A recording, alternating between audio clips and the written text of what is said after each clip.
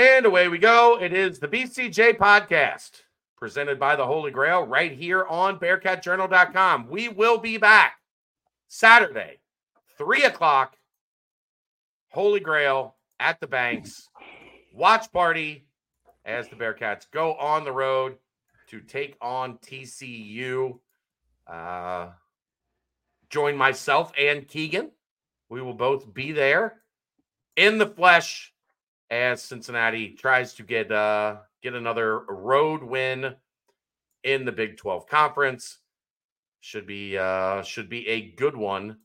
Saturday afternoon in Dallas, Bearcats at TCU, 3 o'clock. We will be at the Holy Grail. You guys were out in full force last Saturday as the Bearcats took on UCF. It would be great to see you all again this weekend. Hi, Dave. Hello. How you doing? Doing great. How was you were at the game last night? I was. How did Will like basketball games? Well, he likes it a lot. He was dancing around and was very into it. So we had a very good time. It's good. It's delightful to see. Kelsey was upset that you didn't get there early enough. She wanted to see Will. Yeah, well, it happens.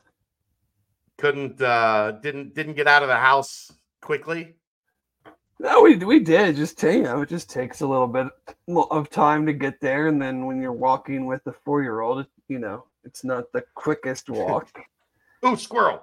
To the game. So there actually was a squirrel that he chased for a little bit. Yeah. So yeah, I mean, we got there early, but not early enough to come down and say hello. I had one of the volleyball moms asked me this weekend something. We were talking about something, and she was like, "Do you have ADHD?" And I was like, "Have you met me?" Like, yes. Of course, yeah. I have ADHD. Mm-hmm. What kind of stupid question is that?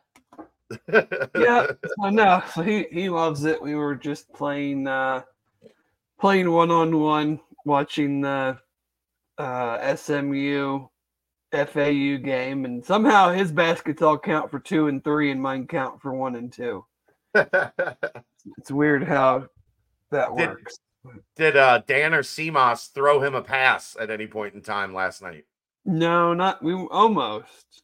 But, no, we were able to come down into the big shot section after the game started. So he had his fill of pizza and macaroni and cheese and popcorn and ice cream, and so, but. It was a good time. Kelsey was super impressed with the mac and cheese. She said the mac and cheese was fire. It seemed like it was good. I had a coney and some pizza and some ice cream, but yeah, the ice cream was a new addition too. When she came over at halftime, her and her friend that she was with each had a bowl of ice cream as well. I was like, dang. She's like, I ate more over there tonight than I have all season combined. So kudos to Aramark, I guess, last night for the dining selection in the club area. Yeah. Is there going to be a lot of yelling in this podcast? No, I don't think so. I don't think so. I'm not upset about anything. Like, it's just, like, I mean, I say it like, obviously I care, and the BCJ mentions last night were quite entertaining, but someone was like, because I made the joke about, I mean, my whole thing about like spring practice starting March 4th was a joke, and someone was like, well, Dave doesn't even care about me. Like, I saw that. I have a UC tattoo on my arm. I spend money to go to games. Like, I absolutely care. Am I more into football than basketball? Yeah. But like, to say that I'm not interested or don't care is quite a statement. Well, like I'm more of a basketball person than a football person. That doesn't mean I dislike football. It just means I grew up loving basketball. Like that's not. You're allowed to have a favorite. Yeah, I mean, I've got. We don't need to get into all the games. If I had multiple kids, I would like one of them more than the other. Yeah. And if you say you don't, you're lying. Exactly. It might be you that I like more, Kelsey. I'm just saying I would have a favorite. Yeah. She just assumes that there was another one I would like that one more than her. Yeah, it's probably not a bad assumption. Probably not a bad assumption, but I mean, we don't have that child, so I don't know for sure. No, I mean, I don't know. I mean, last night was, and we'll get into it, but I did some digging to try to maybe back this point up that we'll get into, but buddy, like, I can understand. Like, I think there's clearly a line that I think, fandom, fanatic, understanding it all, and I totally get anyone's frustration with what that was last night, but there's always a line that just probably shouldn't cross. Like, and I think sometimes, I'm not going to say that I've never done it either, because I'm sure if you dug through however many years of tweets that I've fired off and been blocked by people and whatnot, that I'm sure I've said some things that I would look back and go, yeah, probably not necessary. But I mean, you have a passionate bunch of people that haven't been to the tournament for a while, and you kind of have your season it's in the Big 12. That's the good part about it, is it's to say it's over it's probably not an accurate statement, but at the same time, like, it's not far off. If you're not right, but if you're not going to be that Oklahoma State team at home, why would I have confidence that you're going to write this thing in the last 5 games and put yourself in a position to make the tournament? You also haven't won back-to-back games in conference play. You haven't won back-to-back games in 2024. Well, I mean, technically they have. No, the first one was in 2023. I know, but the second one was in 2024. So it's continuation. It's like they scored at the end of the first half, and then they got the ball to start the second half and scored again. So they technically made 2 straight baskets. Right. But you haven't won back-to-back games in this conference. The likelihood of you winning 4 out of 5, not great. It's not great. Not great, Bob. No. I mean, here's what it comes down to for me. The only thing you had to do coming into that game is respect the fact that Oklahoma State can get buckets. Do they do it consistently? No. Have they been like a juggernaut offensively all season? No. But we have talked about this with them, Aaron and I have, from the start of the basketball season. Like, yes, that team is young. Yes, that team is inexperienced. Yes, that team has a lot of flaws. But the one thing they can do at times is beat you with offense. Well, and so you had to come into that game knowing we have to defend them. If we defend them, they don't play good defense. We're going to be able to score. Like, you just can't get in a situation where you allow them to shoot 55%, 54%, whatever it was for the game, 50%, over 50% in each half. And they shit the bed. Their most recent game. So you don't have, it's not like you can go, well, they were good on offense. You didn't have to go back too far. Their most recent game, I think they scored 93 points and shot 59% against BYU, who is not they're not an elite, they're not a great defensive team, but like they're Ken Palm 55th. Like, that's not terrible. Right. So you didn't have to go 1 week back to find out that they can play some offense. And 4 days. You had to go 4 days back. You take it, and I'm sure this is probably an exaggeration. And someone can probably go, well, this one game back in 2000, whatever. But when you take into account that UC, now they were probably better than this, and because this is from today, post game. Yeah. So UC was probably better than this, and Oklahoma State was probably worse. You take this into account. UC is 25th in adjusted defense on KenPom. Oklahoma State is 113th in offense. They had not won a road game all year. Mm-hmm. They hit 4 times prior to last night. They had shot over 50% for the season. All at home. BYU, all at home. BYU, obviously, the one we just discussed. The other 3, New Orleans, Oral Roberts, and South Carolina State, all 3 of which are 292nd or worse in adjusted defense in KenPom.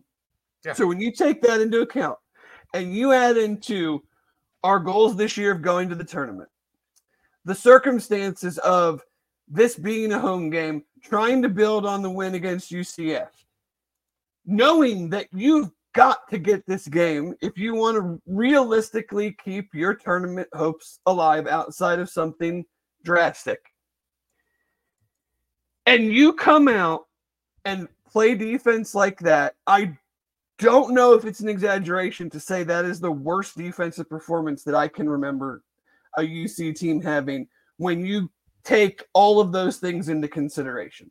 Like, yes, they've gotten blown out by really good teams when they've been bad. Like, I'm sure somebody the first year in the Big East had an incredible offensive performance, but that UC team sucked. Like, we're talking about a team that wants to go to the tournament, not a team that's rebuilding against a team that was the worst team in the conference and had a not good offense and hadn't shot like this against anybody near the defensive ability of UC. So all of that together is, I'm just like, the level of unacceptable that is and how truly terrible that defense was is unlike anything I can really remember. Unacceptable, inexcusable, unforgivable. Any of the ins or uns, and whatever. Except embarrassing. I don't like that one because I didn't do anything, so it's not. I'm not embarrassed. I'm not embarrassed at all. Kelsey said she was embarrassed on the way home last night. She's like, that was embarrassing. Well, she said that was embarrassing. And for them, it was. For them, sure. Like, it literally, it's the one thing you couldn't do was underestimate their ability to score. And they did. They clearly did. And I'm interested, like, going forward, long term, how much of it is just not really fully understanding this league your first time through. Because I think it's easy to look at Oklahoma State, and I think they did it with West Virginia. And they just, okay, we get to take a breath. No, there are no breaths in this league. I understand what you're saying, but then the part of me wants to go, okay, one time, sure. Second time at home, I'm not buying that anymore. You've been in, you're one of like 8 teams that hasn't lost a game yet by 15 points or more this year. So it's hard for me to sit here and go, yeah, it's the first time. I'm not rationalizing it. Oh, I know, but I'm like, every game you've been in is close. So, you know, I think that actually in human nature, that's part of the problem is that every game has been close. And you get to this one. Look, fans did it. You know why fans were pissed off? Because they overlooked Oklahoma State. They said, this is easy. We got this win. It's human nature. I agree, but human nature, but you also have to look at 13 conference data points and know that's not reality. And now, I'm going to tell you right now, that was not the conversation they were having in the hotel Tuesday night. Look, guys, if you look at the 13 data points. No, but I'm saying like I have a hard time with the like trying to get these guys to understand that it's a possession here, possession. That's been your whole effing season. Yeah. That's a November, December thing. Like if we're in almost March and we're still not understanding that all of these games are coming down to a possession, then like either you need some adjustments on the roster or you need some adjustments in the messaging, or maybe both. Like, yeah, I mean, I understand that not wanting to hear that from a fan perspective. I understand it. But in the heat of 2 games a week, every game is a bloodbath. Every game is coming down to the wire. Every game is tooth and nail. It is human nature to look at Oklahoma State the way that everybody looked at Oklahoma State and said, "We got this one. Like, yeah, we're good. We're gonna show up. We're gonna get this one. We're gonna move on." And then you play like shit. You get down. You get back. You go up. You're up 5 with 6 minutes to go. In fact, you're up 5 with 5 minutes to go. They're up 4 or 5 at 3 different points, I think, with under 10 minutes to go, and gave it almost instantly. Not even like almost instantly gave it up. Like got up 4, gave up 2 buckets. Got up 5, fouled a 3-point shooter, then gave up a bucket. Like just boom, gone. Yeah, I mean, and Jizzle had the great run. And 6 points and an assist or 2. Bang, bang, bang. He scored 2. He scored 2 buckets with the assist to Aziz in between. Yeah. And then he gives up 2 buckets back to back. Bang, bang. Right before the little 6-point thing, I wanted to. Just got cooked. I text Brent and I was like, as soon as that happened, and then he instantly did the little, put the guy drop the guy and everything. And I'm just like, it's part of the deal, I guess. I know that's been the discussion of him and his lack of playing time down the stretch. And I'm not really into the super micro of it, of like, that's not, lineups and substitution patterns and things like that. That's not really my interest. Like, I think that's that's almost like play calling to me in football. Would I have liked to have seen him play a little bit more down the stretch, like not go basically the rest of the game without playing? Sure. But there are numerous examples, some of them have been posted on Twitter, of just them just isolating him and just working. That's the problem. It wasn't. Everybody's been hitting me up today. Like, I posted that he played 14 minutes. He scored 10 points and he was minus 11. That is, in 13 minutes, that is damn near impossible. Right. And everybody hit me back with like, well, who else was on the floor with them? Like, just watch. It doesn't matter. They were going right at him. Yeah.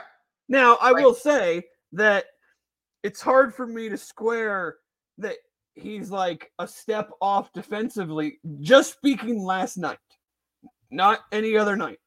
Yeah. But like squaring he's just not quite there defensively when, guess what? Neither were the other 11 guys or 10 guys or whatever last night. Which is fair. So, and that's not me saying like he should have like stayed in the whole rest of the game, because that's not realistic either. Like, guys do get tired. They're not robots. Like, if you want them to play good defense and good offense, they're not going to be the primary ball handler and play like 10 minutes in a row. So but Dave, they scored on 11 of 14 possessions. I know. The final 6 minutes. Like, you wanted him in there for offense. Well, offense wasn't the problem. The offense was borderline elite. They scored 21 points on 14 possessions, 1.5 points per possession.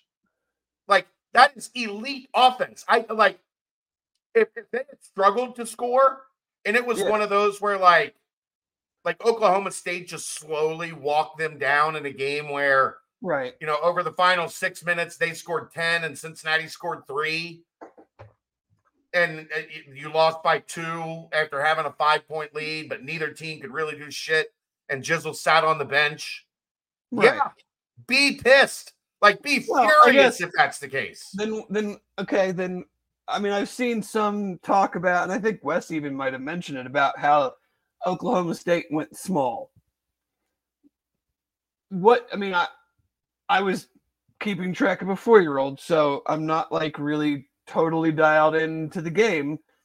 But like, what were we doing to combat that? And could that have been a spot where he could have played a little bit more with Day, like to try to? Sure, but all they were going to do was do the same thing that they had done every time he was on the floor. Sure. And isolate and go at him. Like, sure. My point, like the point of playing him with Day is to get more offense. Yeah. Outside of the 2 bad turnovers in the final 4 minutes from Dan and Seamas, they got everything they wanted over the final 8 minutes or whatever. For sure. I mean, they shot 50% themselves, so you don't lose a whole lot of games at home when you shoot 50%, and you've been I'll put it nicely, bad shooting team. Right. Most of these games, they've been under 40. Most of the season. From the floor. Yeah. So, I mean, it's, and I think when you have a loss like that against a team that, like we said, everybody fan-wise expected to win. I think everybody team-wise and even maybe fairly, and rightly or wrongly, maybe fairly easily. That's when you end up getting the true dissection of some of the stuff I've seen today. Like at the 12-17 mark in the first half, we took out these 4 guys and put in our 4 worst defenders, and they went on an 8-0 run. Like that stuff to me, I'm not like that. This doesn't interest me to discuss. I feel like you're just talking in circles. When it Dave, like when you do that, you're just saying like I want these guys to play 40 minutes. Yeah. Like guys have to come out and get a breather. There has to be a break at some point in time in each half for guys to get rest. There has to be.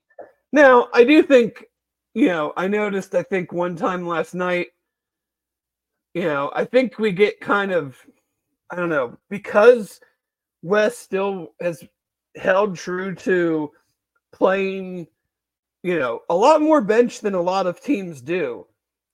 I think sometimes we do get into these weird circumstances where either the lineup is predominantly defensive oriented or predominantly offensive oriented, where I'm not sure how you necessarily. I mean, I'm sure coaches would understand better than myself. Well, but like there were a couple times last night where I'm like, man, I'm not sure I would have had Day and Dan out at the same time, and because like who's like scoring, who's initiating offense with this group. There, even with the good shooting last night, I felt like there was a lot of standing around. I know a lot of people have said that. I didn't sense that as much, and I'm paying attention to try to to figure out what people are talking about when they bring that up.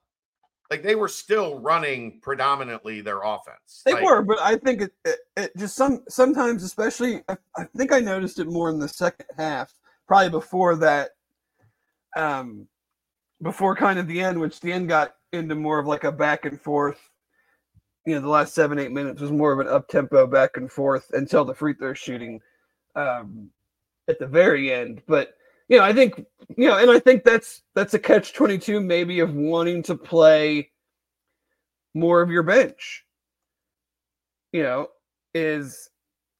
think if you want to get guys in, then you got to get them in somehow. And sometimes maybe the lineups don't necessarily, Here's part of the problem as you'd love to have. Here's part of the problem, I think, that you're kind of getting at. All of your best defensive players are in the starting lineup. So when you go to your bench, it's Jizzle, not a great defensive player. Right. CJ, not a great defensive player. Josh, who has proven to be a strong defender. and Jamil, not a good defensive player. So you're playing a 9-man rotation. Your bench is almost all offense. Right. So if you're going to sub your bench, you're taking out your strongest defenders, which I think there does maybe need to be some consideration of like, we cannot have Day and like, John off the floor at the same time. You can't have like wholesale line changes. You know, not with this unit. I think like not with this team. I think with some teams you can. Sure, but I'm saying like this particular one, like this team, yeah. You can't just we just went through it. Your bench is predominantly all offense. You can't have like a 3-man sub at the 14-minute mark or something. Yeah. No, I understand that. But the thing is, though, it still just comes back to me. It just comes back to last night, specifically defense. But I mean, it's still the set. Like I've never seen a team that can be in all of these games while still like every game doing at least one thing like ridiculously terrible. Like, obviously last night the defense was ridiculously terrible. In the first half, the turnovers were absurd. Like Hey, Geoff, you want to do me a favor? Or Aaron, if you're bored. This would take a lot of clicking, so I don't want to really actually ask anybody to do this. I wonder how many times, especially in Big 12 play, they didn't turn it over on their first possession. It almost feels auto-fucking-matic that they turn the ball over on their first possession every time. Well, yeah. Every time. Does it not feel like that? Am I stupid for feeling like that? Of course. It does feel like that. No, I said it certainly feels like that. First possession, it's almost always like one possession, one turnover. Here we go. Yeah, and I know if you go by social media, which is not a thing that you should do. Look, obviously last night. I had a delightful discourse on social media today. I didn't argue with anybody. We had a quality conversation about the numbers that I was putting up. I ignored the idiots. Excellent. Congratulations. It was delightful. I felt good about myself after that today. Growth. Yeah. Dan obviously did not have a good game last night. I mean, he rebounded the ball well until the end of the game when we actually needed to get a damn defensive rebound and 2 possessions in a row. The thing we're supposed to be good at against a team that went small. 2 possessions in a row at the end of the game. We can't get a damn defensive rebound. But I mean, he did not have a great game. Obviously, 4 turnovers. The one that, and you and I talked about this a little earlier, and it's kind of a what are you going to do about it type of situation. Who else are you going to put in? But like Simas in the last 10 has a negative assist to turnover ratio and is averaging just about 2.5 turnovers a game. And a dude that has to have the ball in his hands that much and initiate the offense makes a lot, it seems like, especially lately, head scratching passing decisions. Like, I'm not sure what the one he was trying to do in the throwing it 60 feet down the middle of the court. I mean, in those 10 games, 4 of them he has at least 3. Where Dan in those same 10 games is only averaging about 1.5 and has 4 games with none. Now, obviously, he's not handling the ball the same amount. He's not facilitating. Right. But and the other thing is, Dave, Dan didn't come here to pass. He's maybe he can be the next Kyle Washington.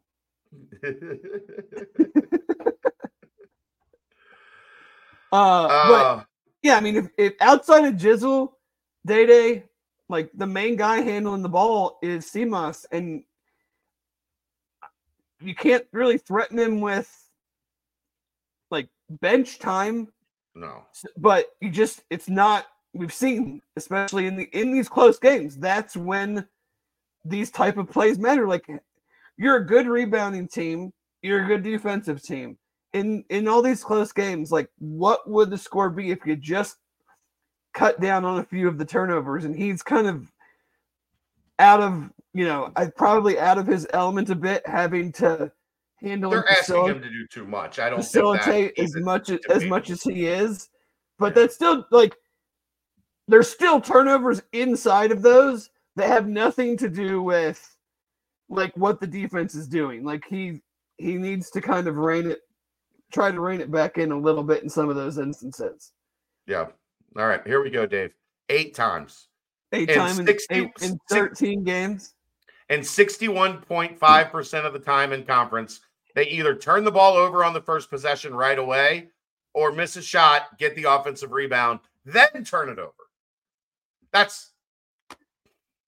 Thank you, Geoff. That's phenomenal statistical analysis. It was just something that hit me last night, like first possession of the game, turnover. I'm like, this happens. I feel like every game I'm like 1 possession, 1 turnover.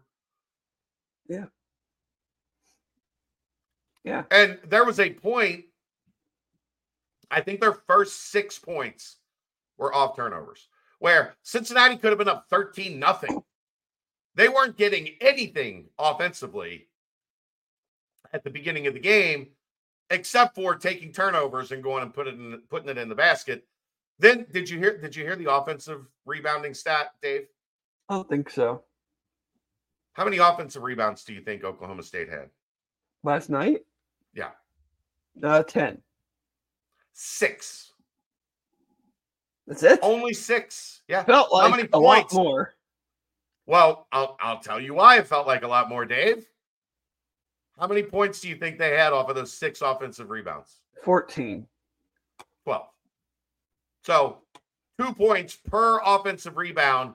That will catch your attention and make it feel like there were 15. When they scored 12 points off of 6 offensive rebounds. It goes back to, I don't know if it was last week or the week before when we talked about, I think it was probably after the Houston game when we talked about truly closing out a possession. Yeah. And they certainly struggle on that at times. Well, I mean, they held them to 6 offensive rebounds. That's phenomenal. Well, it's not phenomenal because they shot 56%, 54%. Right. Like how many misses did they? What was their? Right. There weren't a whole lot of misses. What was their offensive rebounding percentage? Right. Let's see what they missed 24 shots. They got 6 of them. Offensive, so it's a 25%. 25% is pretty good. Like that's solid. Yeah, and then they had 100% points off. Yeah. Bobby, this is kind of what I was getting to with when you get to an Oklahoma State, your mind just naturally says, okay, we can breathe. Bobby says, the Big 12 podcast I've watched on YouTube, they spoke about how the grind of the Big 12 can affect teams. Their question was how the new teams will handle it. I think it's getting to us. I think in situations where you hit, and let's be honest here, Cincinnati's probably benefited from this in a couple games. Let's not kid ourselves. There have probably been a couple teams that have gotten to Cincinnati and thought, this is we can take our foot off the gas a little bit. Let's keep it real. But Cincinnati's in a position where there are only really 2 of those teams, West Virginia and Oklahoma State. And I think mentally, when you're going through the meat grinder that is this conference, you get to those games. And while you don't necessarily take your foot off the gas, you naturally think, playing West Virginia, playing Oklahoma State, we're not going to have to be as perfect as we are going to Fall Allen Fieldhouse, playing Iowa State at home. Like there's mentally, you feel like in those games, to win this game, we're going to have to be really damn good tonight. And I think it's human nature, like I said. I'm not excusing it. I'm not saying it's right. Maybe it's the coach's fault for not making them understand. But I also think there's some human nature to it that when you get to Oklahoma State, your brain says, we can win, but we're not going to have to be perfect. Yeah. And when your mind goes there, guess what? You're in trouble. You're in trouble. There's certainly human nature. At the same time, there needs to be an understanding that even though we look at them as a team that we should beat at home, every time we've stepped on the floor outside of the second half against Iowa State, maybe every game still didn't lose that game by double digits. No, they should have. Every game has been a fight to pretty much the end. So even though our human nature says that this one might not be that way, our experience tells us that it probably will, or we need to treat it as if it will to make sure that it is not. And I think that's where I have the problem with the not understanding that the game. Let me. If you're in year 3, if we're in year 3 in the Big 12 and this is still happening, I am with you 1,000%. I am saying in year 1, I think there is still a learning curve, especially on that front, that the bad teams are still pretty damn good. They're not good. They're not top of the league good, but they are, if you don't play really well, we are going to beat you. There is. And I don't disagree with that at all. My point is just, I would hope to see some growth within a season. Like we are, like our individual guys getting better. Like I think, is Jizzle still not great on defense? Yes. Is he way better than he was? I think so. Sure, absolutely. Has Josh Reed become like a fairly good plus defender that can be relied on? Yes, I think so. Guys are making individual growth steps, and the team is making some steps at times. It's a lot of 2 steps forward, 1 step back, or vice versa. Sure. But we are still seeing a lot of the same issues, even against the bad teams that we were blowing out. The turnover thing has been a thing all year. Right. And I just want to see more. And yes, is playing in the Big 12 maybe stunting some of that? If you were playing in a different league, would you see a bigger span from November, December to now? Maybe, probably. But I don't want to be in a different league. I want to be tested in this league and get guys that can win in this league. But I feel like I'm still seeing, like kind of like I talked about, these are November, December comments. I'm still seeing too much of like, this is November, December stuff, guys. Like, regardless of human nature or not, that defensive performance was a fucking Tuesday night Wofford don't give a shit defensive performance. Like, right. And when your season is literally on the line, like it can't happen. I don't give a crap if it's coaching, if it's players, if they're not listening, if the message is bad. Like, the reasons behind it do not matter. If you are going to talk to me about being a tournament team, then that does not happen to tournament teams at home in that type of game. All bubble teams have bad losses. But I bet when we find out who makes the tournament at the end of the year, I'll be hard-pressed to probably find one of those last teams that made the tournament had a home loss against a team that has not been good on offense all year, who that team is good on defense, and lost the game in their last 6 that they had to have. Right. I understand all of that. I'm just telling you, like, I in watching sports for as long as I've watched sports, I've seen this shit a lot. Oh, sure. I mean, Purdue lost to Fairleigh Dickinson last year. I mean, yes, it is not out of the realm of Purdue just lost to Ohio State that fired their coach. Yes, I'm sidebar. I'm very excited to bet whoever Purdue plays in the first round again this year. What, in the past 3 years, they've lost to 13, 15, and 16? I think that's what that is. That's actually really impressive. I think that's what it is. The last 3 years, they've lost to a 13, a 15, and a 16 seed. Yeah, but I mean, you just, I don't know. There's no, I don't think I can put it, any other way than we kind of already have. I mean, yeah, I don't understand the losing at home thing either.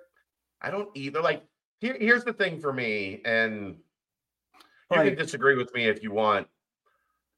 I think the only thing that's been different between home and road is they just haven't hit shots late. Like they haven't had that combination of getting stops and making one more shot or whatever. We haven't seen that as much at home as we have seen. Well, no, because all the games are close and they're winning the ones where they make the shot, and it just so happens that play or plays is happening. But like I've seen people say like they don't play with as much energy at home, or they're like I don't see it. Yeah, you have an energy meter. You can tell like from your TV. I did on defense last night. The energy meter was low. But I'm saying like fans from your TV, you can tell how the energy they're given at Texas Tech versus last night. No, I mean it's the same game every game, except for Iowa State. It's the same game every game. It's a totally random stat, but they are last in the Big 12 in home wins in Big 12 play. Like nobody has less than 3 except for them. Right. It's not like they've been bad at home. They just can't get over the hump at home. It's so weird. It doesn't make any I don't know. Some of it is game control. I mean, some of it clearly is they're playing from behind. That wasn't the case necessarily. I mean, they did play from behind in the final 2-3 minutes or whatever, but like it feels like they're always trying to catch up. And then sometimes they get across the finish line, and sometimes like they fall flat on their face with the tape is out, and instead of crossing it, they just like fall down. Well, I mean, like we said earlier, I mean, how many times in the last 10 minutes did they have 2 possession leads? That if you get one stop, 3. Like just like you said it, they scored on whatever it was, 75-80% of their possessions down the stretch. Like so, basically, 11 of 14. 11 of 14 possessions. So if you get points. One stop, you're probably scoring. So you're up 6 or 7. Yeah. But they couldn't get that one stop. And not only could they not get that one stop, they would give up back-to-back scores to then the game. Or they if you go back to what was essentially the dagger. Let me get to it real quick. So Aziz gets the and 1 to go up 2. They leave Eric Daly Jr. They were playing small. He's like 6'5", 6'6". They're playing him at the 5.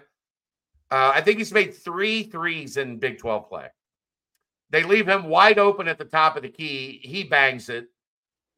So they go up 1.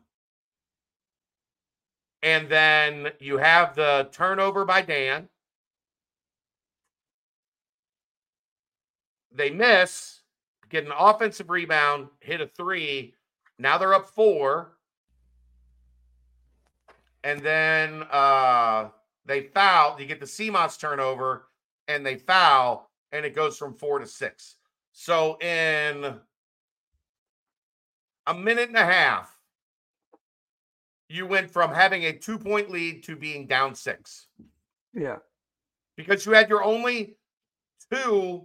You had 2 of your only 3 empty trips in that entire stretch. But what happened? 3, and 2 free throws. You score 0 points. They have 3 possessions. You have 2. You score 0 points. They score 8. Well, Eric Daly has taken 5 threes in his last 10 Big 12 games and made 3 of them. Yeah, exactly. And I would guess almost all of them were of that variety where there's just nobody. Yeah, Aziz was below the free throw line. Everybody's crowded in, get a rebound, it squirts out, you kick it out. They hit the one in the corner too, right? Hit the one in the corner that was kind of just like that. Like there was nobody around him because everybody's fighting for the rebound that you don't get. And that's that wasn't a second chance one. Daly was just he was like and then pinned under the basket and was I mean, and that's the luck of the bounce sometimes, and I get that, but there certainly wasn't, they didn't lose the game last night because of that. They lost the game because in the first half they didn't have any interest in taking care of the ball, and for the whole game they didn't have any interest in guarding anybody. Sure, but Dave, they also went from up 2 to down 6 in a minute and a half in the last 3 minutes of the game. Oh, yeah. And guess what? You got a minute and a half to make up 6 points. Good luck. Well, yeah, especially when you haven't stopped the other team from scoring. Right? So, and also, Oklahoma State's the worst free throw shooting team in the Big 12. And they go, 13 for 13 in the second half? Yeah, it was free throw defense sucked, Dave. But here's the thing about that. What is Wes teaching these guys on how to defend free throws? You know how you get confidence from the free throw line? When you're not missing from the field. Right, when you're shooting 57%. Maybe they're a bad free throw shooting team in all the other games because they can't make any shots period in the flow of the game. So it's a good point. It's a good point.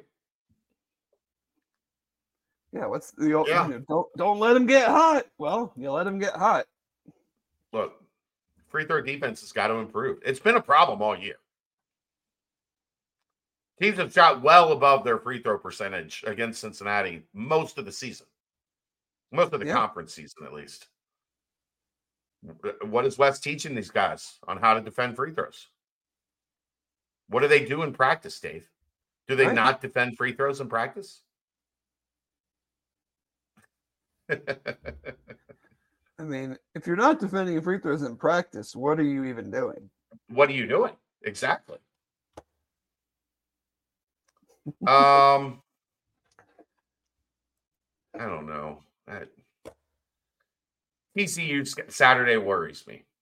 Well, I mean, but not like I think I have a fear they get smacked Saturday in Dallas. A fear. Not that I am banking on it, but you're playing a team that is still on the bubble. They're not in yet. I mean, they're probably going to be in, but they still have to finish strong. Yeah, they can't lose one of their last 5 games.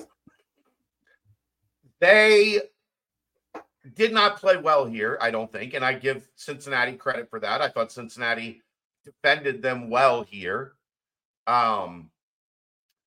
lost, and you're going there kind of wounded. If they pull it, like if they go back to back with like West Virginia, and then they go to Texas Tech and like somehow manage to beat Texas Tech, and then run it back and do the same thing against them, I'll be surprised. Against TCU, I'll be surprised. I mean, their wins in the last 6 games are West Virginia at home and at Kansas State. So like they're kind of playing as a bubble-ish, 7, 8, 9. What did we talk about last week? Seed right now. You're considered a bubble team for a reason. So could they go in there and win? Sure. But it's again, it's hard for me to put any faith in that after not saying that they can't turn around and have a great defensive effort. I mean, I'm sure they can.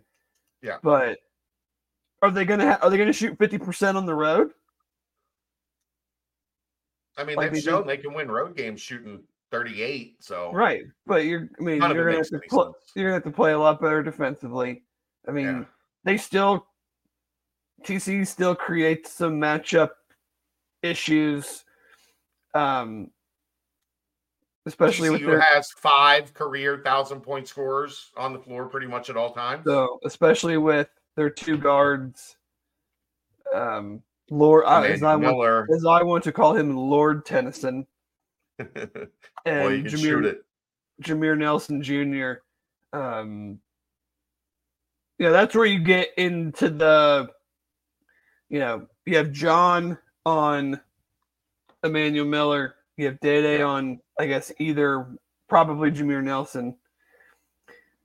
But then that's where we kind of get into the okay, who's guarding Micah Peavy, who's guarding Tennyson. Tennyson, right? They just give you some looks that you don't have necessarily the greatest matchups, but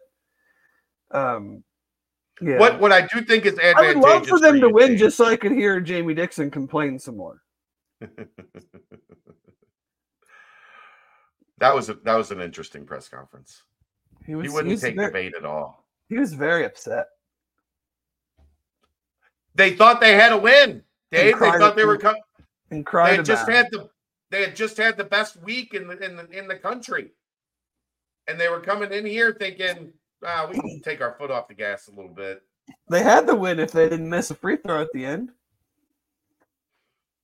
Sometimes that happens, Dave. Mm-hmm. They played good free throw defense. Credit to Wes. For once.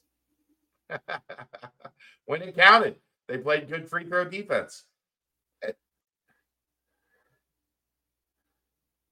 I don't want to go too far off on this tangent, but I'm gonna a little. Okay. This notion that Wes can't coach or whatever it is, that people are mad.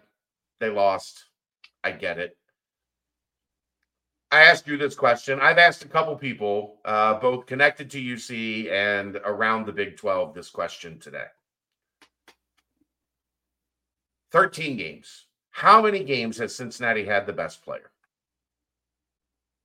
Yeah, I would say 2. 2 was the basic consensus. They had the best player in both of the UCF games. I was also, what's that? I was saying, let's be real. I mean, we like a lot of what Jizzle has shown. We like pieces of what guys have shown, but this is clearly a team with Big 12 talent. The core of the roster was not recruited to the Big 12. Right. So you don't have in your first year, you're not gonna walk into a new conference just like a football team is not, just like back when the basketball team and the football team entered the Big East. They didn't have Big East players. They had some guys that became very good Big East players, or younger guys that were recruited to the Big East, just like the younger guys on this team and the transfers were recruited to the Big 12. But you don't have third-year guys, fourth-year guys that were recruited to that and have had a chance to grow and mature inside of that. Right. So I had somebody say they think if the argument is Javon Small is Oklahoma State's best player, I might argue it's Brandon Garrison. But if the argument is Javon Small is their best player, if you inserted him on Cincinnati's team, would he be the best player? I think the answer is probably no. Yeah. He's a really good player, but I don't think he would be the best player on Cincinnati's team. No, I think he'd be one of the top 1 or 2. But to say we're talking about substantially, we're talking about the best player is Emmanuel Miller, the best player is Shed, the best player Kevin is McCullough. Hunter Dickinson, or Kevin McCullough or Johnny Furphy. Kansas has a couple. The best player for Texas Tech, Pop Isaacs. Although he's broken. I think Cincinnati broke him. He has not been the same since they played Cincinnati.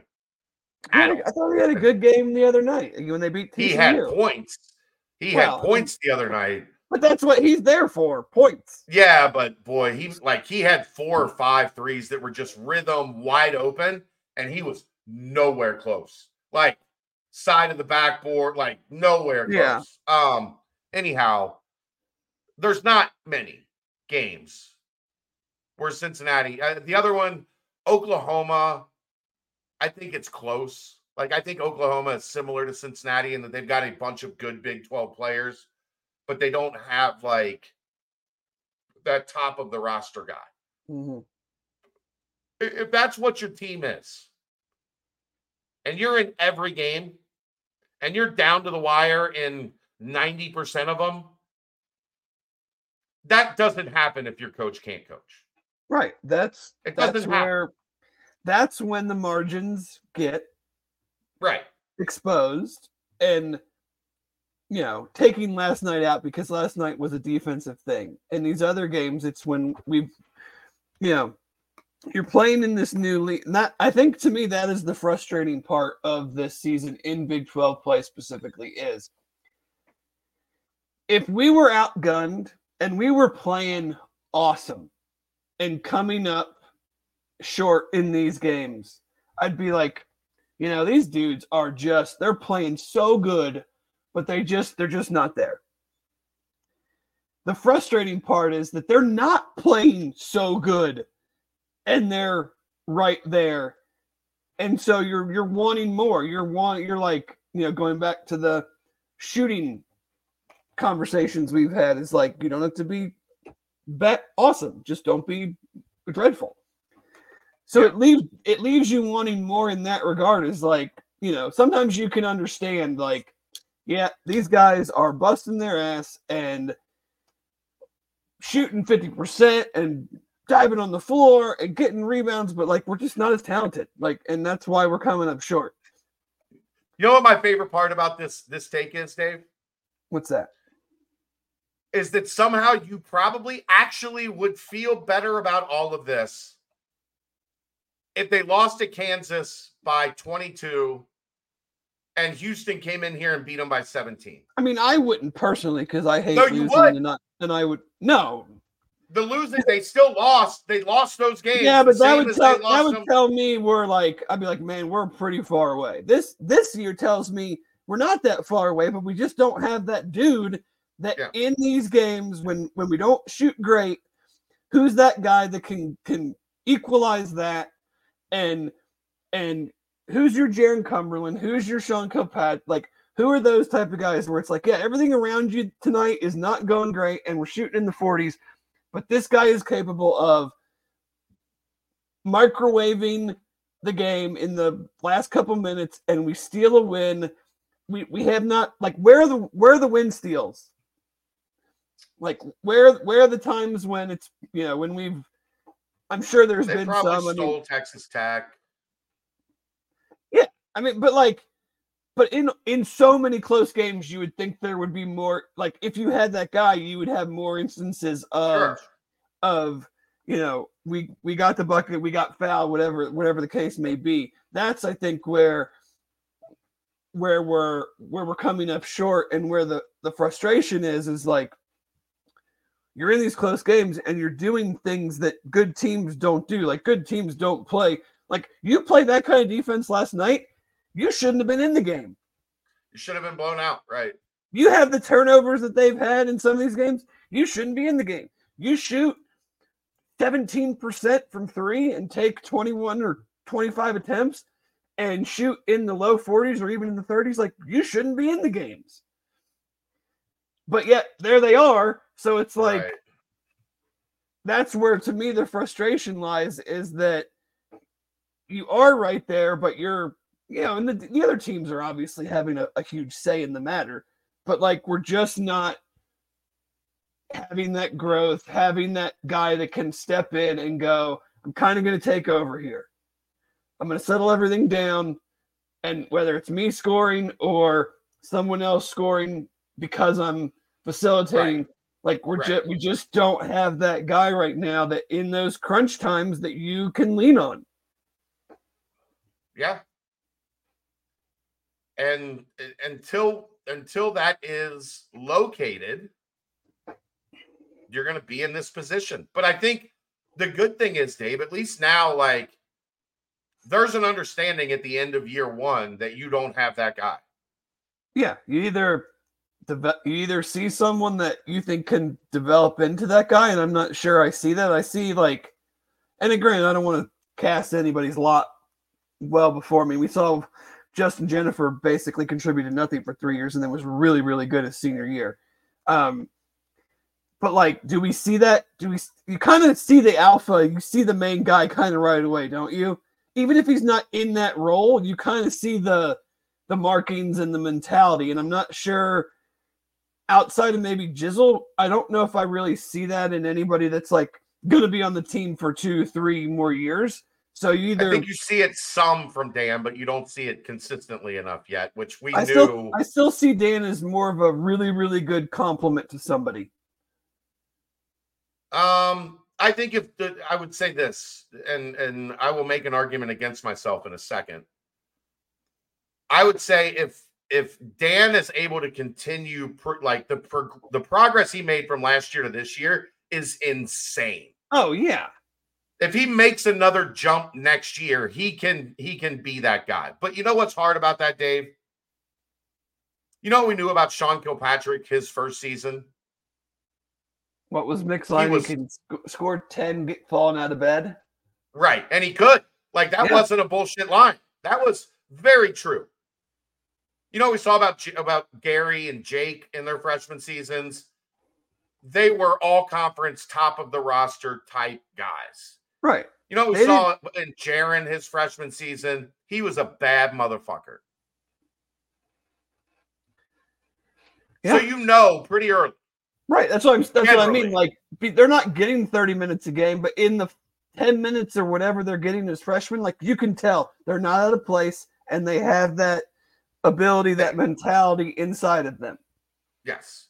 The only guy on the roster right now that is looking like that is Jizzle. Now, he has a deficiency that he has to improve, especially for the way that this team wants to defend. He's got to get better guarding ball screens. He's got to get better working through the crowd, because a lot of times he just kind of gives up. Yeah, I mean, he's got the quickness. I just feel like it shouldn't be hard for him to just jump it and just be inside of that. You're so much quicker than the guy coming to set the screen more times than not. Like, just force your way above it. And he's just not. He's running into the screen. Like, that is a problem, especially the way they want to play defense. It's a problem. So, I mean, I think going forward, like, now we don't have that dude. We have to go get that dude. Period. Like, have to go find him somewhere, somehow, some way in the offseason, because ultimately, like, if everything, and who the fuck knows in the transfer portal era what the offseason is going to look like. No, there was a point in time last year where, and I don't know that I've ever said this before, and I hope I don't get in trouble saying it. There was a point in time at the beginning of last offseason where Landers Nolly told everyone, I'm coming back. And then changed his mind. And that happens. That is Mike Adams-Woods. Wes went and met with him in Syracuse, sat down with him and his family. I am coming back. And a week later, he was in the portal. So, guess what? Yeah. You never know. Like, you never know. Because, things change. Situations change. I don't fault either of those guys for, ultimately exploring what they felt was best for them. More power to them. But they also, at one point, told the coaching staff they would be back. And they did not come back. So to pretend like we know any of what's going to happen in this offseason is lying to you. Lying to you. But back on point, if the majority of this roster stays intact, and they can go find somebody that kind of fits that role that we're talking about, the lot of this team changes drastically. If Jizzle becomes that guy next year, he looks actually quite a bit better than Lipsy looked last year for Iowa State. Yeah. In their freshman seasons. And now Lipsy's one of the top 3 point guards in this league. Running the best or second best team, however you want to look at it. Like, it's projecting forward. I think the good news is I feel that this is a Big 12 roster. And I feel that there's a chance that a large part of this core, a good chance a large part of this core is back. You're going to have some spots to work with. I am not going to count on freshmen, guys. No. I'm not. I won't even truly count on sophomores unless they're like unless they've shown me that they're really good. Like, who are the awesome young guys in the Big 12 this year? Jacoby Walter. Well, he's a top 5 NBA pick. So when we start getting those, you can start counting on them. You asked me, I gave you a name, Dave. I know. And I also had an immediate response.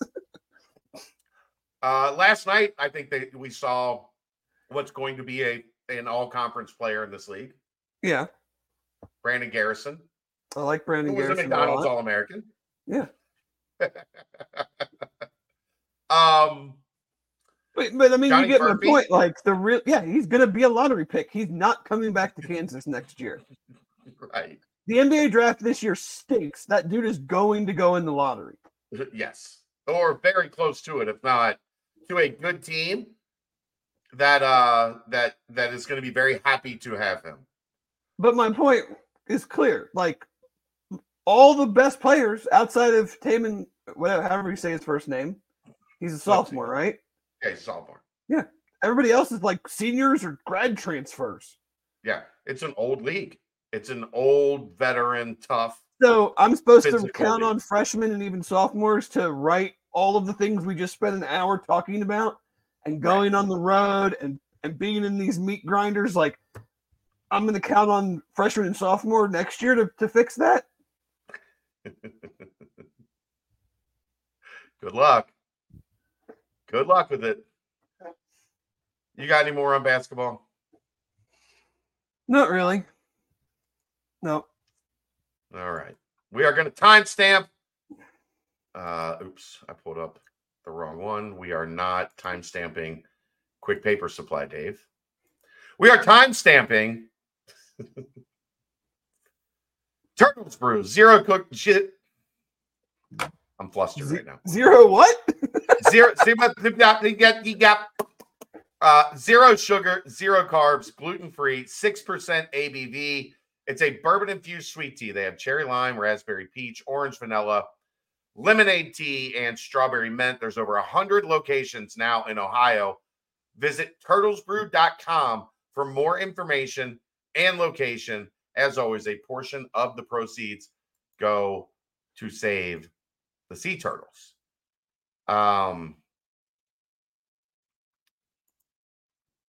I don't know how we fully want to do this, Dave, but we're gonna have to really start ramping up spring football because that is in a week and a half.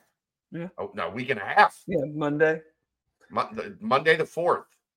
So this is we'll talk UC football. That is brought to you by Team Ticker.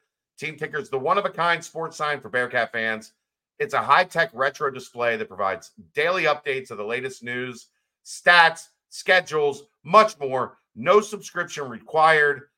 If you're looking to be scared out of your pants in your office when the women's team tip off and you weren't thinking directly about it at that point in time, it plays the fight song when games start. So if you're looking for the perfect addition to your man cave, your dorm room, a gift for that special Bearcats fan, go to teamticker.com Pick up your team ticker today at checkout. If you want $50 off at checkout, use promo code BCJ. They need a Tennessee one, so you get that horn right at the beginning of Rocky Top. That'll make you jump out of your chair. The best is the dogs don't know what to think. Like the dogs every time are usually right here next to me in the office, and that thing just starts playing the fight song, and they both jump up and they're looking at me like, Dad, what is that? Yeah. What did you do and why? Yeah. They don't bark at it. Before we switch to football, I do want to say that I've been trying to get Brett to come on my brother and mine's trip to Reno. Yeah. For the first and second round of the tournament. So last night I sent him a text, just Reno. And he sends me a picture of Zach Edey. Apparently he's going to be covering the Boilermakers or something.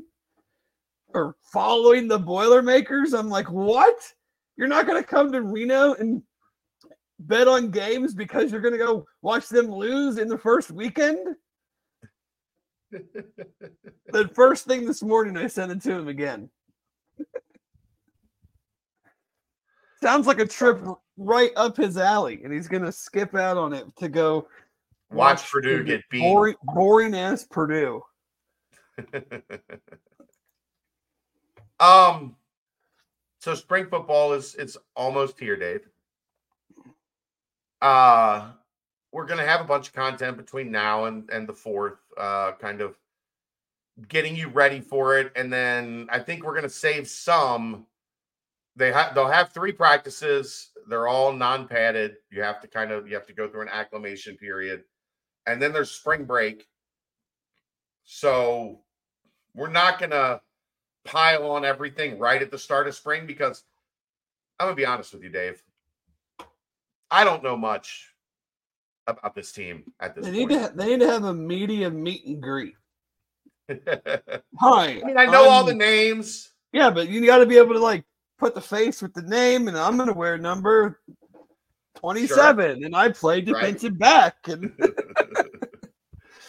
but a lot of it is especially on defense. I think on offense, if you wanted me to give you a 2 deep on offense, I'd be pretty good.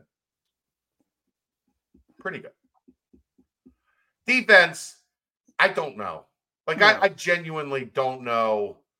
Well, you have so many new players plus a new scheme. You have no idea what to expect.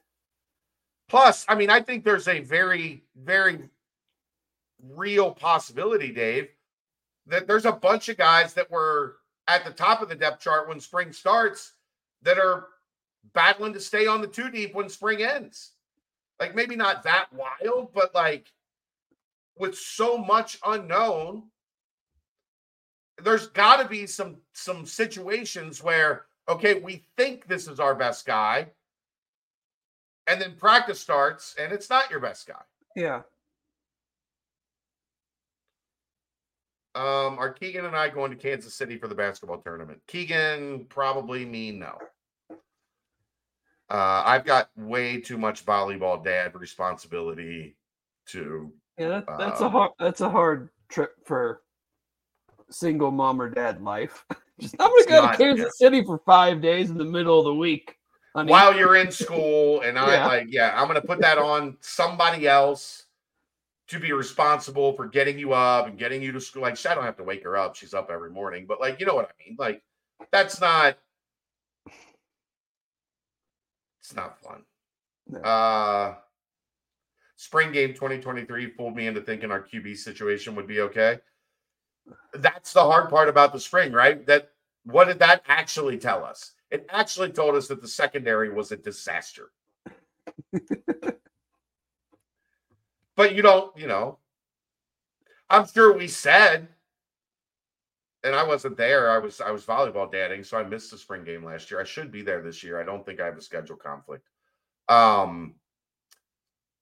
I'm sure we said at the time, we don't know how much of that is this and how much of it is the secondary.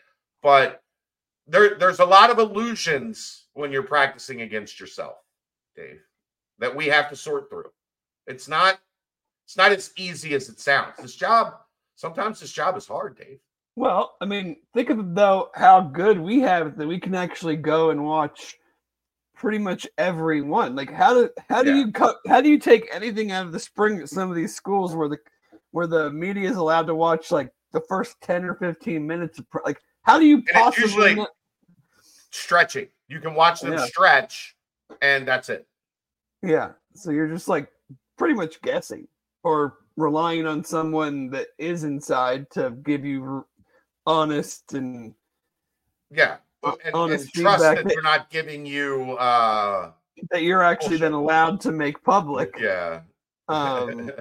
So, but yeah, I mean, the schedule kind of stinks for me. We'll see how many I'll be able to get to, but because I mean, obviously, there's a lot to watch and a lot to learn, and I like the football. Combine starts Monday. No, you like it better than basketball, Dave. Why do you hate basketball? I don't know. I just hate it. I hate it. Dave hates basketball. Yeah. I think looking at my schedule, I should be there for most everything. There's a couple days I have radio, but it's 3 to 6. So I'd be able to go to spring practice and then still do radio. And maybe you'll get some spring football talk on ESPN 1530 on those days that I was at practice, and we don't have a lot to talk about in March in this town because the two local basketball teams are not going to be playing in the NCAA tournament, more likely than not. I know one that's not. The other's very likely not to be either. Yeah. Did you hear that last night? Hear what? Sean Miller. I did not hear it. I saw some conversation around it, but I do not know what he actually said or what his actual gripe was about. I mean, I think it was about him getting a technical, right? It wasn't really about the foul calls. It was more about the technical. He got a technical middle of the first half-ish, whatever, and went on a rant about, look, I know there's a pecking order in the Big East, and I know I'm not in that top tier of guy. I haven't made a Final Four, and I haven't made a national championship. I haven't won a national championship. Shut up. Like, you were at Arizona for a decade plus, bro. You don't get to hide behind like, oh, I don't get the Rick Pitino treatment or the Danny Hurley treatment because I'm poor little old Sean Miller that's just just an up and comer, just a young buck here in this college coaching game. Shut the fuck up. What are we doing?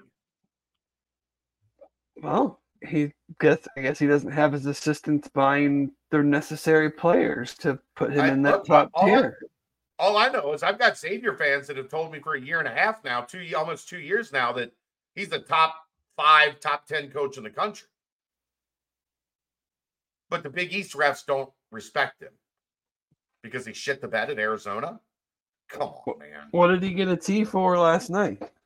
I guess being out of the coach's box or something along those lines, because he was talking about, sure, I'll go over there and I'll be down on one knee and I won't move and I won't da-da-da-da-da. But you better make sure that those guys are held to the same standard as poor little old me, because nobody in the Big East, the officials don't respect me because my resume isn't as good as some of these other guys.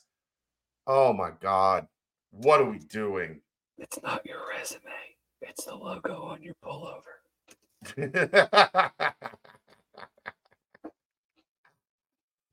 No comment. Back to football. I mean, I guess what, like, the easiest thing to talk about from kind of a preview standpoint would be offense for tonight. I don't want to spend... We're going to have a lot of basketball to talk about next week anyway.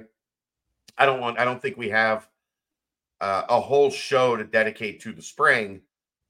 So I want to, get a little bit of a preview going as we head in. And I think offense is probably Well, when's our game? When's the next basketball game after Saturday? Tuesday at Houston. Tuesday. Oh, we got the Saturday, Tuesday turnaround double road game. Yeah. Ay, They're ay, staying. ay. Yeah, they're staying in Texas. Ay, ay, ay. What's the spread on Ay, that ay, ay. Houston game gonna be? They just for context, Dave, they haven't played a game closer than 15 points. I know. So if it's going to be less than 15, then no, probably not. We'll see. If the line was 9.5 for Iowa State, yeah, it's true. What's it gonna be when It's true. 5, maybe 6 and 8, 5 and 9 Cincinnati comes rolling into town? Yeah. But yeah. So we'll have a Houston Tuesday game to talk about on next Wednesday. Then after that, we'll have 2 spring practices under our belt. Yeah, getting to football, I would say offensively, I want the thing that I would taking quarterback out, because that's always going to be number one unless you have a certified starter. I'm interested to see how the running back stuff goes behind Corey. How does Evan Pryor look? How does Deuce Williams look? Is there anybody else involved there? Because we know what Corey is. We have a good understanding of what the offensive line is from the run game standpoint.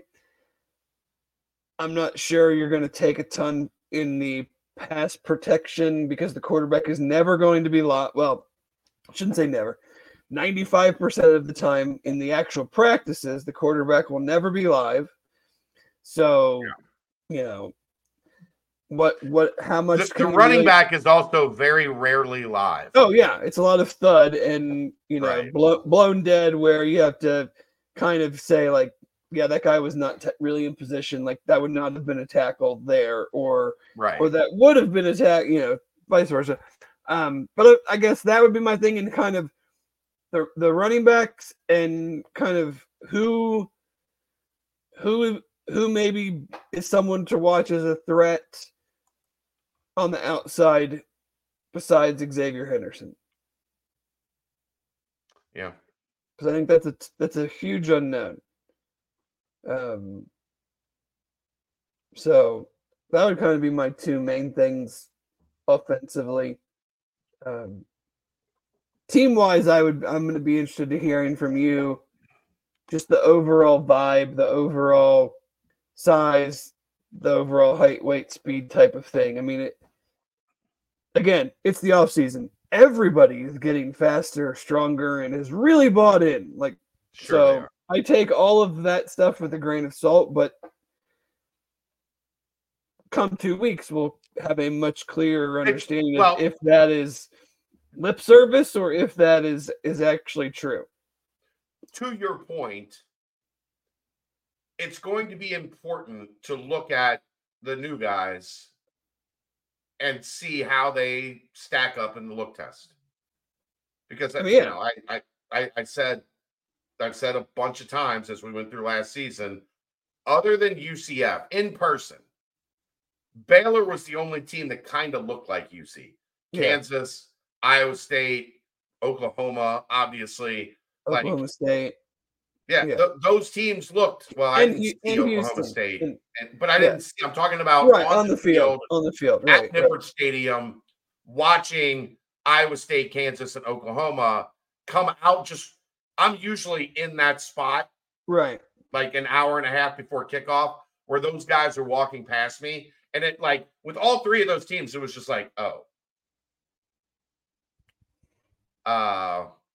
they look different. I don't cover a lot of dudes who look like that here. I think this transfer class, would I have liked a couple more truly game breakers, whether they were on offense or defense, sure. But I think at first blush, without seeing them with pads on, I agree. I think they've raised the floor of the roster. Now, how much is certainly yet to be determined. Right. But because you do have some guys, whether it be Varner at Wisconsin, the DN / linebacker from West Virginia. You do have some guys that have done some things, and so I want to see how they transition into their roles, how they look, how just especially on the defensive side of the ball. I mean, outside of the power players up front and Jack Dingle, that was a small defense last year. Yep.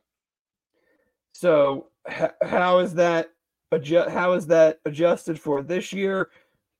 And it was also not a very fast defense. So can you get bigger and faster at the same time? Generally easier said than done. Just saying. So, I mean, we've talked about the ways that this team can be a bowl team. Offensively, I'm not as concerned. I mean, I think the offensive line needs to be bigger, better, especially on the edges. But they've proven they can run the ball. Xavier Henderson's proven he can get open.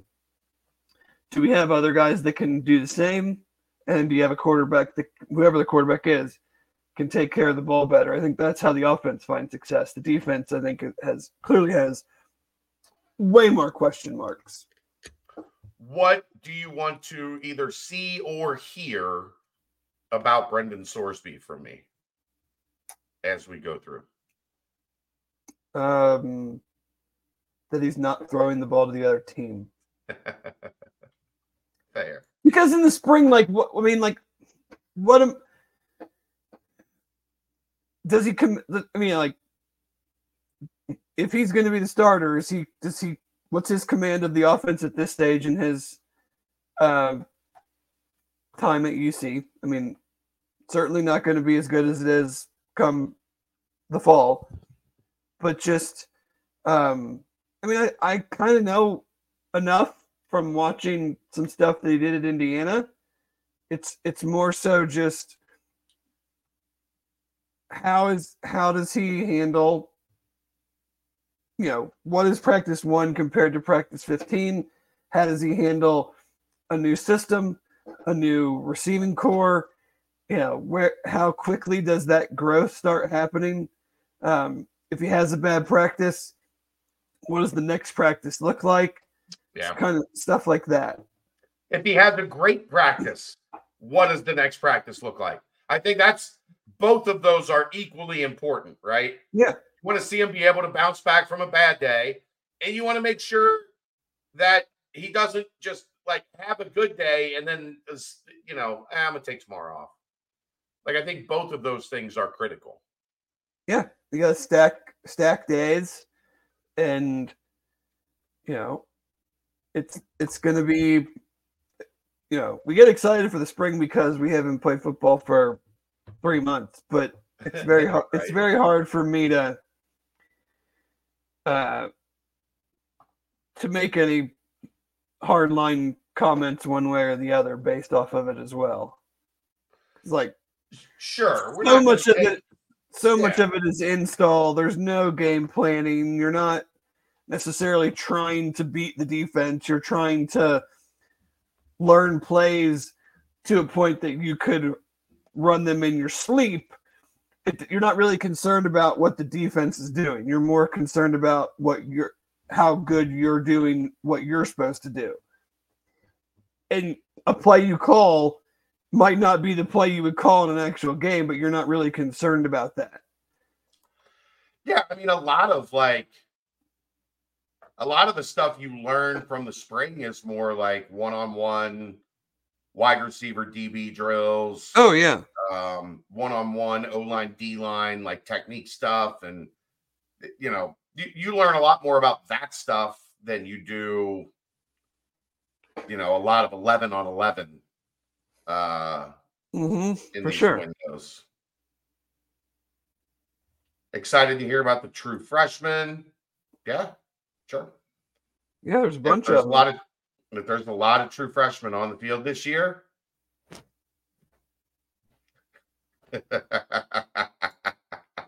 Don't even.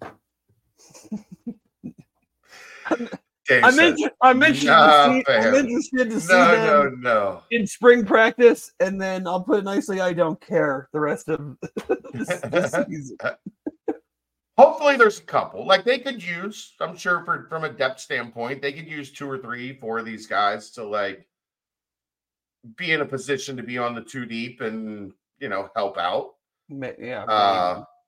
I'm not saying start. I'm not saying play a significant role. I'm saying like be on the 2 deep and be guys that you don't feel terrible about if somebody goes down that they have to go in the game.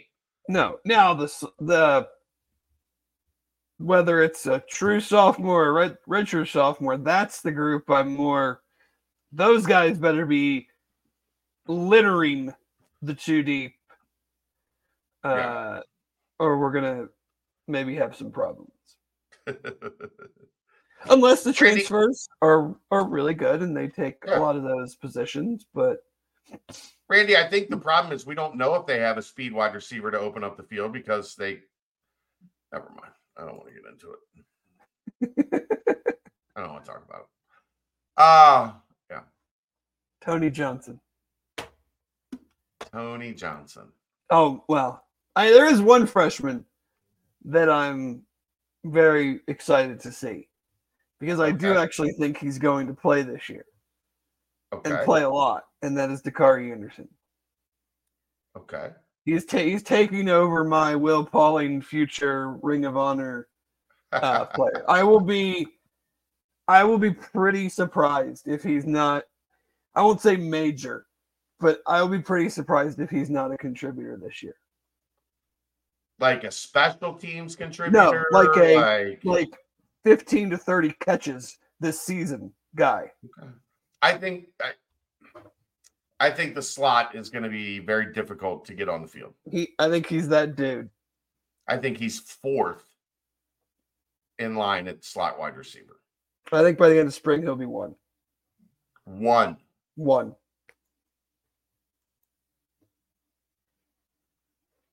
Okay. Did you go up to Michigan this weekend? No, I haven't been there in a while. I think he's good, man. I think I'm not doubting that I think he's good. I'm saying Barry Jackson, Aaron Turner. That's what I was asking if he went to Michigan this week. Barry Jackson maybe, but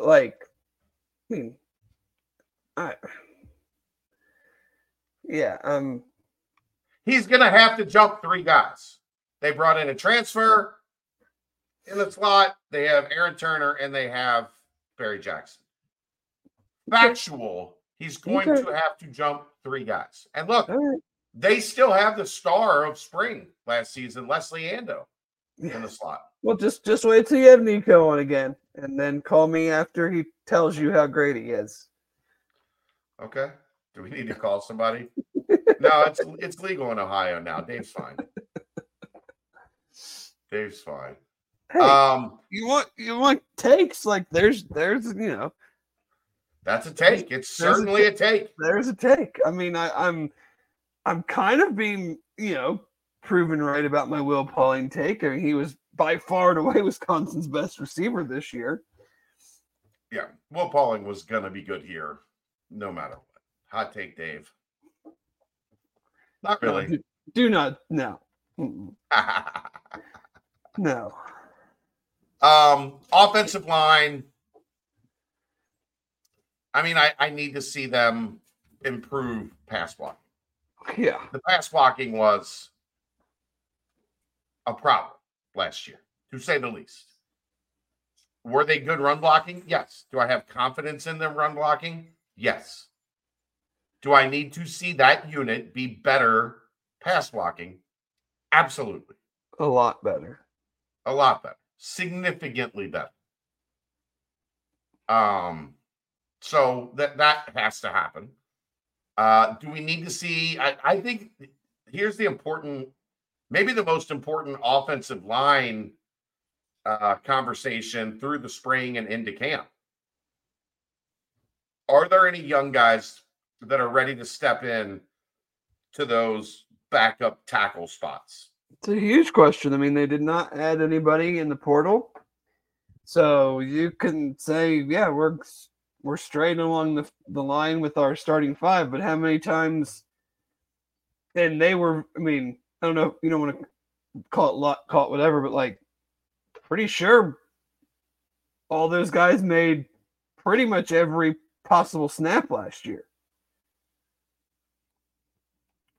I mean, am I missing someone that didn't start every game? Sorry, Kelsey was talking to me. No, you're fine.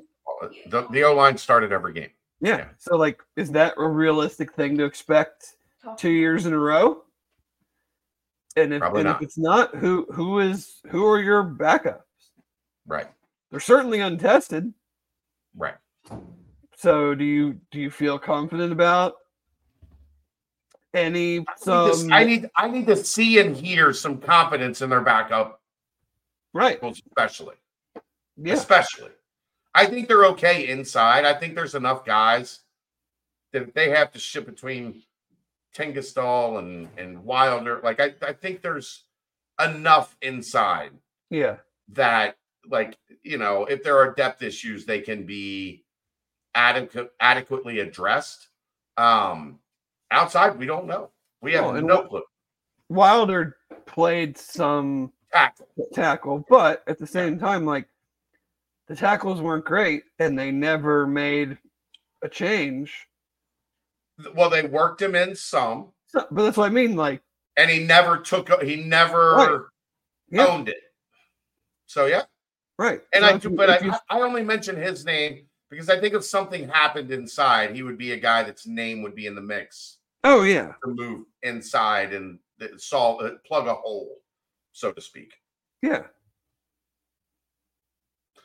I think that's important. And then tight end. Is Joe Royer, Ryan's cousin? He's not Ryan's cousin. Calm down, everybody.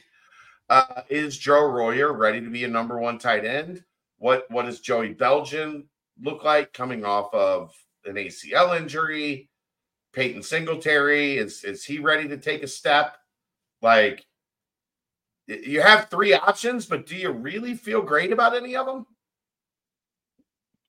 Devin Zaharsky.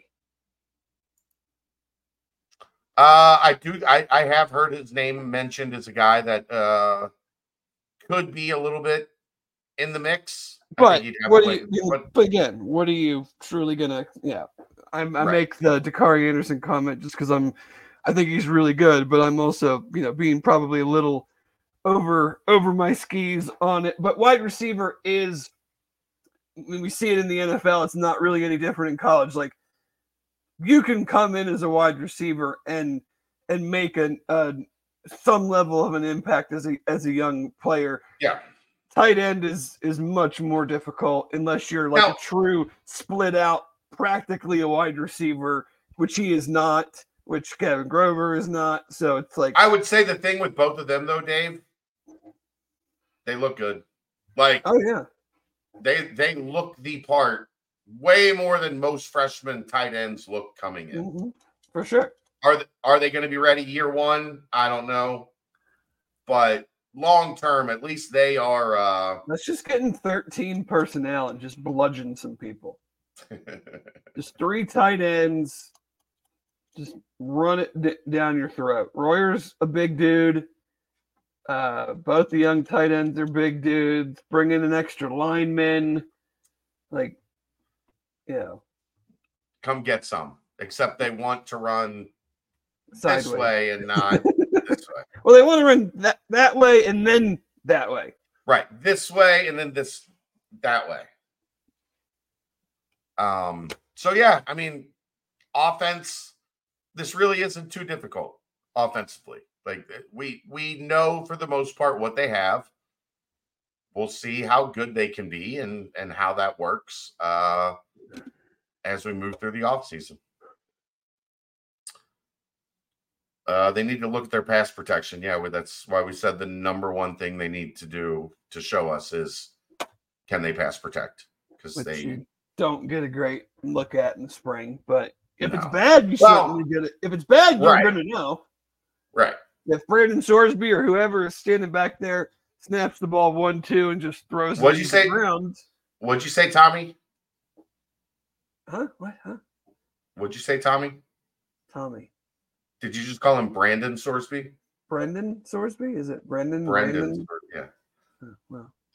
Brandon K gonna be good for us on Saturday. That's why I called you Tommy. Oh. Because poor Brendan K just had his name changed. By the coach.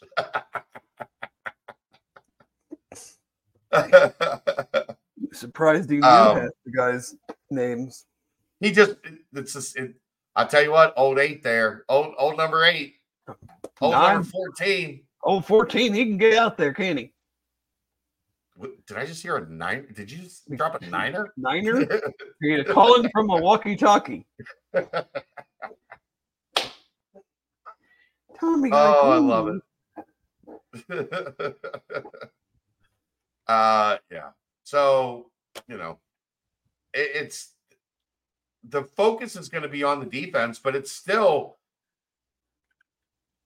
the offense has to improve drastically if this team is going to have a chance. Like, they just weren't good enough last year on offense, really at any point in time.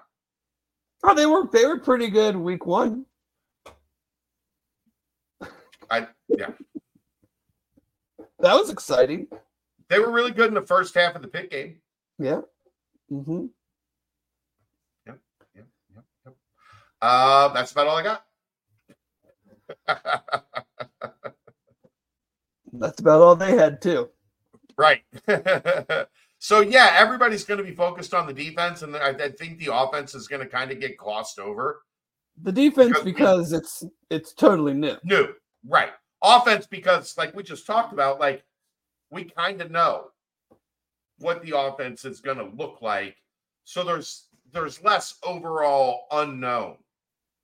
Yeah, I mean, seven out of the 11 starting positions are already well decided. And the other 4 we have an idea. We have a good idea. So, yeah. But there you go. That's talking offense as we get ready to start spring practice.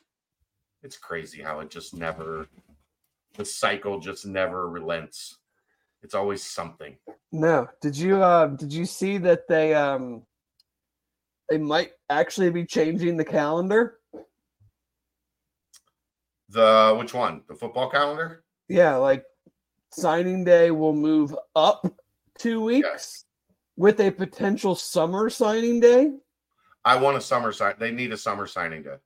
But moving what now has become the big signing day, the 3rd week of December, to the signing day would be the week of the conference championship game. So you get that out of the way before the portal opens up.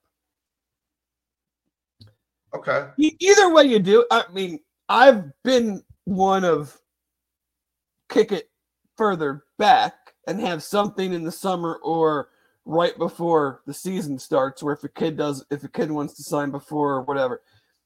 But where it is now, just you can't have those two things going on at the same time. And you can't move the portal because classes are involved. So moving it up 2 weeks at least then breaks up the 2 versus having them going on continuously.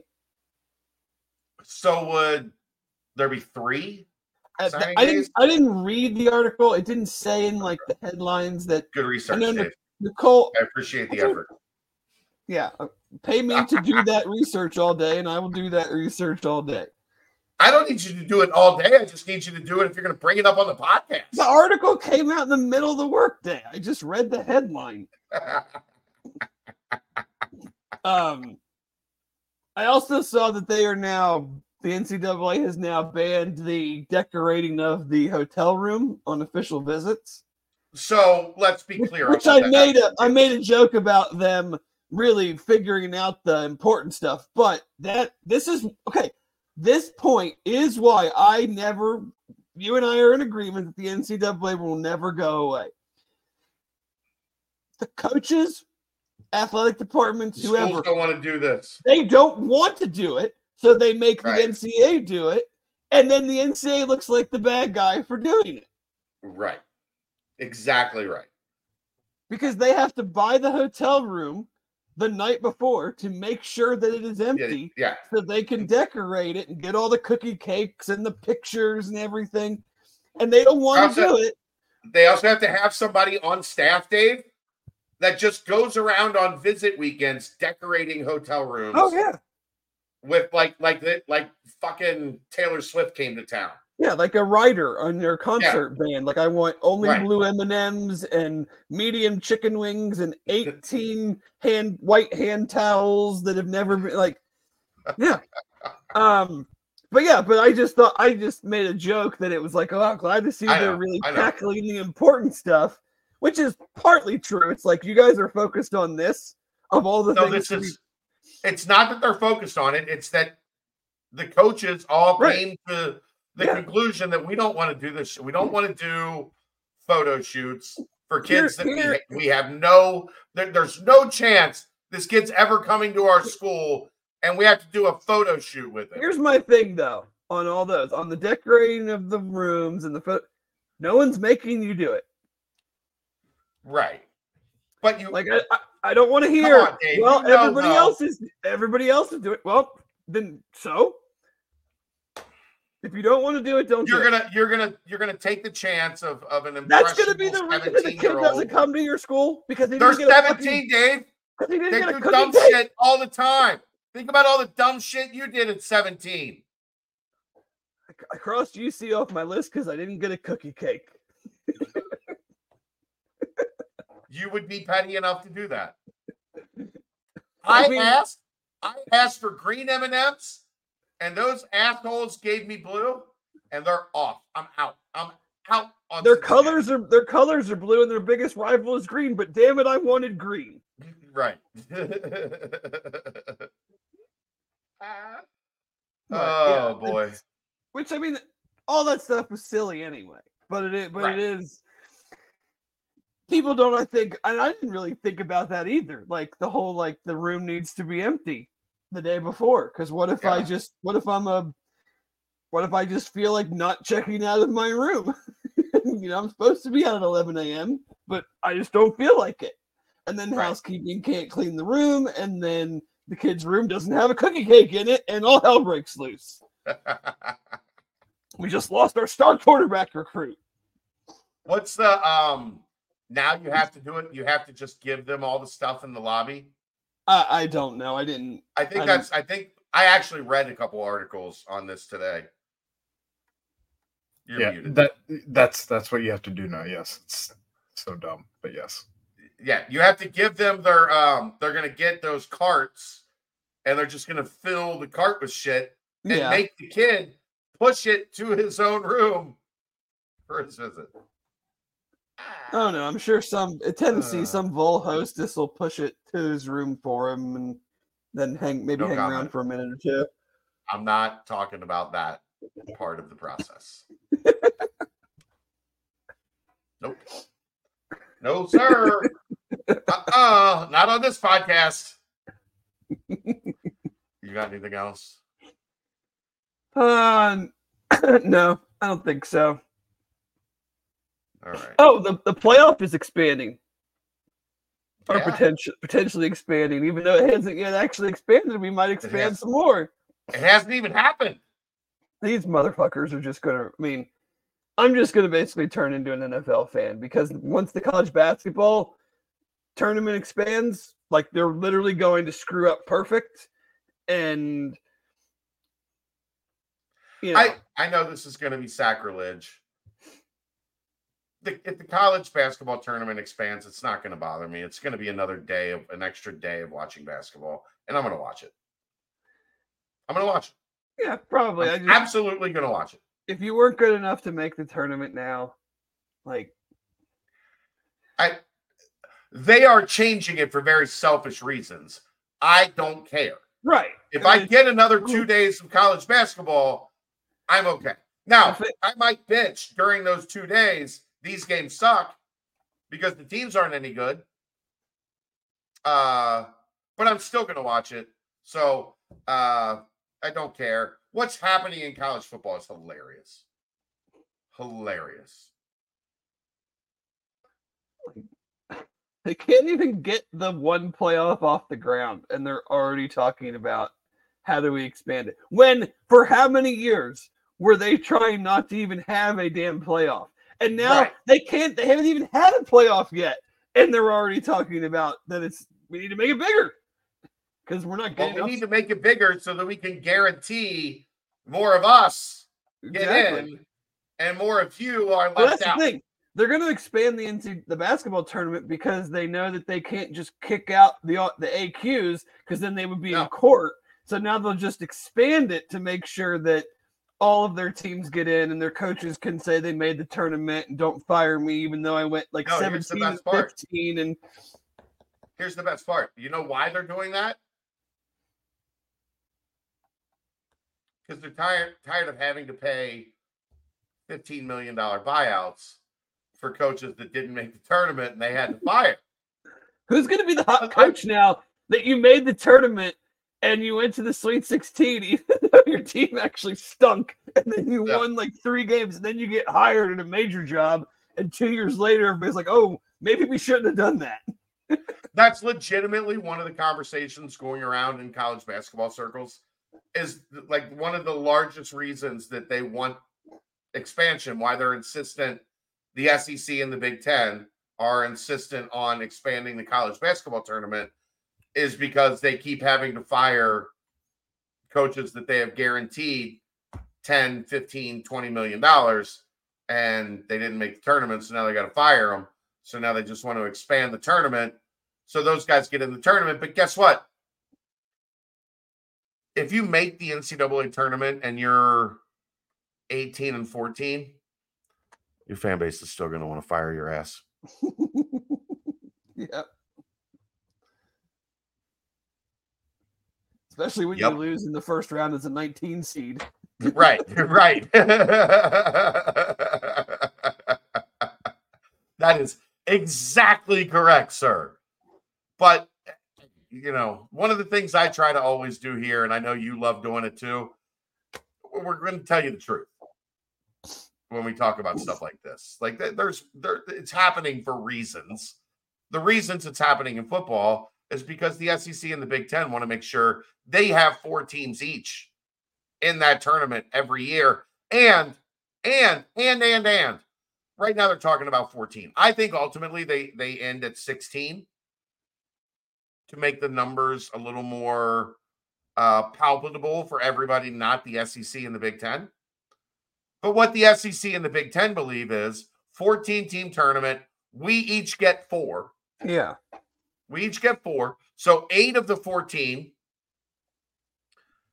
And then you have some combination of auto bids for the ACC, the Big 12, and the G5. So 8, 9, 10, 11. Notre Dame. No, Notre Dame, I think, is probably going to have to figure out a way to be in one of those 3 auto at large. No, they sacrificed getting the home game to basically anytime in the 12-team format. Why would it change it with more spots? Because Dave, there's not more spots. That's where they're right. There's less at larges. There's not right. There's more teams, but there's not more slots because the SEC and the Big Ten are taking all them motherfuckers. Just a reminder that Division III has had a 16-team tournament for God knows how long, and everything seems to have worked fine for them.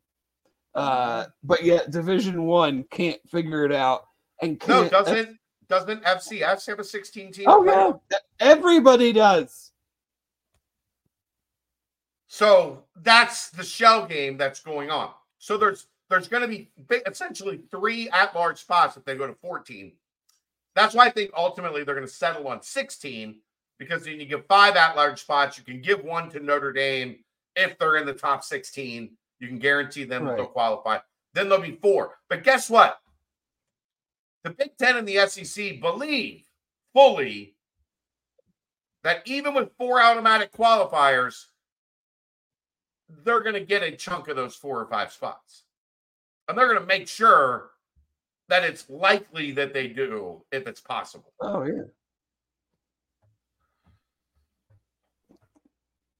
Is what it is. Just, pay attention so that you know what's actually happening is all I would warn you. But again, make it 32 teams in football. I don't care. I'll watch the games. I don't care. Like, it doesn't. There are so many college basketball teams, Dave, that there's going to be 100 in the NCAA tournament. Okay, I don't care. I'll watch. Yeah. It doesn't outrage me. And I get your point. Like, it's perfect. I could do away with the 4.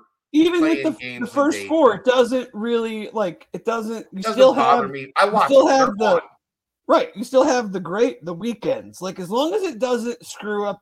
Like, I can understand if you wanted to have a first 4 that fed each of the 4 regions, right? But if you start going to where you now need a whole nother weekend, I'm not going to be as interested. I still don't care. I'm just going to be I just watch these bad teams beat the crap out of each other on a Wednesday night in February. They don't need to be in a tournament to try to win the national championship. Right. I get it. I mean, just imagine when we get our first 22 seed in the Final Four. Well, I mean, Purdue's got to lose to somebody. I think that's a good stopping point. I think we're good. We will see you next Wednesday. Like I said, we'll try to decipher through some defense as we get ready for spring practice next week. And we will talk TCU and Houston. Oof. Yeesh. I don't feel great. That's the BCJ podcast. We will see you Saturday to see the Bearcats and the Horned Frogs get at it, get after it, whatever, in Dallas. 3:00 at the Holy Grail. I'll be there. Keegan will be there. You never know. Dave might even show up. We'll see you next time. That's the BCJ podcast, brought to you by the Holy Grail, right here on BearcatJournal.com.